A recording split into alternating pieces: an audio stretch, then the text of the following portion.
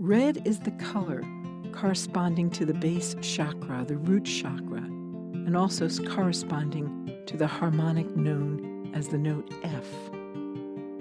By playing music in the key of F, you bypass informational substances and activate cellular receptors directly.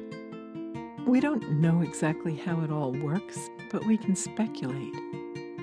The facts are that the brain waves actually oscillate at many of the same frequencies as the music we hear and the spectral wavelengths of color. I'll leave the further application of this to the body workers and the energy medicine practitioners to figure out and apply.